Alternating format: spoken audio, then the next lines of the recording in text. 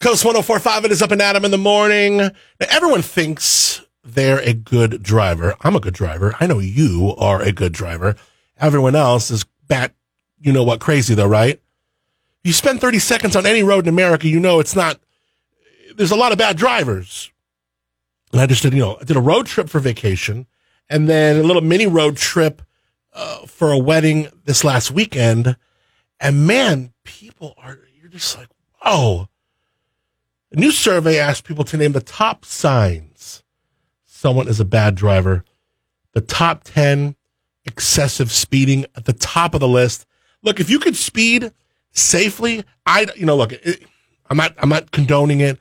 You're going to get a ticket and you should, but it's not one of the things that pisses me off. If somebody is speeding down the road and they right by me, okay. Number 2 on this list, and this is what I hate the most, and that is cutting people off. Like just now, there are times and we've all done it, where we make a mistake and go, oh, we didn't look. We go, oh, and it's like, but when that happens, oh my gosh, I'm like, doing like Hail Marys. I'm making the cross. I got my hand out the window. I'm mouthing the words like with big lips, like, I'm sorry. Like I am trying so hard to be like, like you bob your head up and down, like, oh my God. You do so many things. Like, how can I convey without them really hearing my voice with my face, my eyes, my mouth, my hands to like, oh my God, I'm so sorry I did that to you. I did not mean to do that. I am guilty of having done that here and there on accident.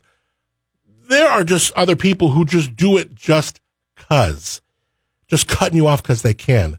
They suck. We know that. There's a lot of people that are doing it. That was number 2 on this list. Tailgating. This also is one of my top pet peeves with bad driving. And this really shows you are an inconsiderate driver because tailgating is something so easy to fix. It really is illustrative of kind of an innate impatience where you're just riding someone's ass on the road. And it's like, it's really classless. I don't know. I really don't like people who tailgate. And you tailgate, you're going to get an accident. You are not going to have the time to react. If somebody does something whack in front of you, you just can't do it. And then it's going to be your fault. And every once in a while, I don't do this often because, again, I don't want any problems with people. But if someone's really aggressive, like if they're riding my butt on the freeway and I could see they got somewhere to go and they're just not, giving a rat's ass, I'll move over and let them go. They're tailgating, I'll just move over. It's easier just to move over, turn the other cheek and move over. That's what I recommend. But sometimes you get a tailgater who is just super, I don't know, maybe it's the mood I'm in or maybe it's the way he or she is doing it. But I'm like, okay, no, you want to play? That'll play. Let's do this. And only a couple times has it evolved into a brake check. But man, there's nothing, and this is kind of road rage of me, but nothing feels better to brake check someone who's tailgating the crap out of you after they've been like harassing you on the road. It's like, I'm just going to brake check you. We're going to do this way. I don't recommend it, but it's happened before. I can't say I'm too good for that. Using your horn too much. I don't really feel I see that too much. That's on this list. Constant road rage. Constant road rage says something about the person behind the wheel. That's the way they are, period. They're just they're just an ass. Not nice, impatient, rude. Don't do the road rage thing. Not using your turn signals. This is more of a minor thing, but definitely when you are trying to show drivers where you intend to go, turn signals are it, baby. You have a little button right next to your steering wheel that puts a giant blinking arrow. It's like, it's so easy. Use your turn signals.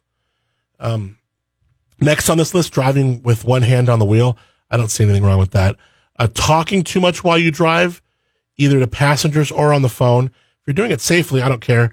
Don't text. People who are driving like an idiot, then you look and they got their phone in their hand. No, these people are about to get into an accident. You just want to make sure it's not you.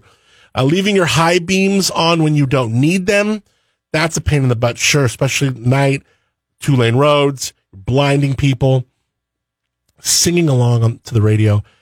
Ain't nothing wrong with that. Don't even know why it made this list.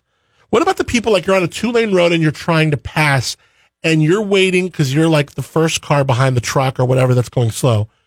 The dots come up. You're like, oh, here's my time to pass. And then the dude like behind you goes like, no, I'm going to do this first. And then this happened on a road trip. So he passes me, then he passes the truck, but then there was another truck in front.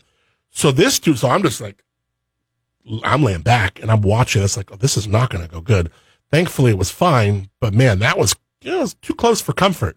Because then you start to see a car come the other way. No good. Survey also found about 56% of us wouldn't date someone if we thought they were a bad driver. It's kind of one of those things that by the time you find out with certainty that they're a bad driver, it's likely too late. And 78% said the way you drive says a lot about your personality. Ain't that the truth? Huh? Right. We're going to do Coast Poll. We'll talk about the Coast Poll coming up next. It's Coast 104.5. It's Up and Adam in the morning.